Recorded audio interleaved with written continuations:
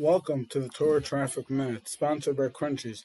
Do you ever feel like the battle is just too hard? It's just too hard. Every time I try, I do it for a day or two, a minute or two, it doesn't really work. A friend of mine, a cousin of mine, Aaron Steinfeld, told me he once heard an idea from Rabbi Applebaum that instead of trying to focus on a minute, on 2 minutes on a day, try to focus on 10 seconds. And he said it worked for him. He said 1 year before Shana, maybe it was this past year, he decided he's going to add 10 seconds to the first bracha on benching. And he said it was a game changer. It's nothing, 10 seconds, that's it. And the idea why it works so well is because you're able to control, you're able to own that 10 seconds. It's a battle that you won. You've won the entire war because the entire war was only 10 seconds.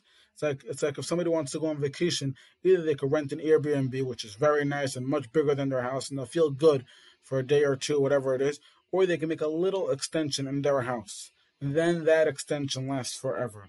So let's all realize that the battle could only be 10 seconds. And let's add 10 seconds to our benching. L'schus, actually, Aaron Steinfeld, his mother was just after L'schus, his mother's Neshama should have an aliyah. But also 10 seconds in Shmir Sinayim is a very big struggle. Lashon Hara, whatever you're going to do, you're going to look, you're going to say the wrong thing.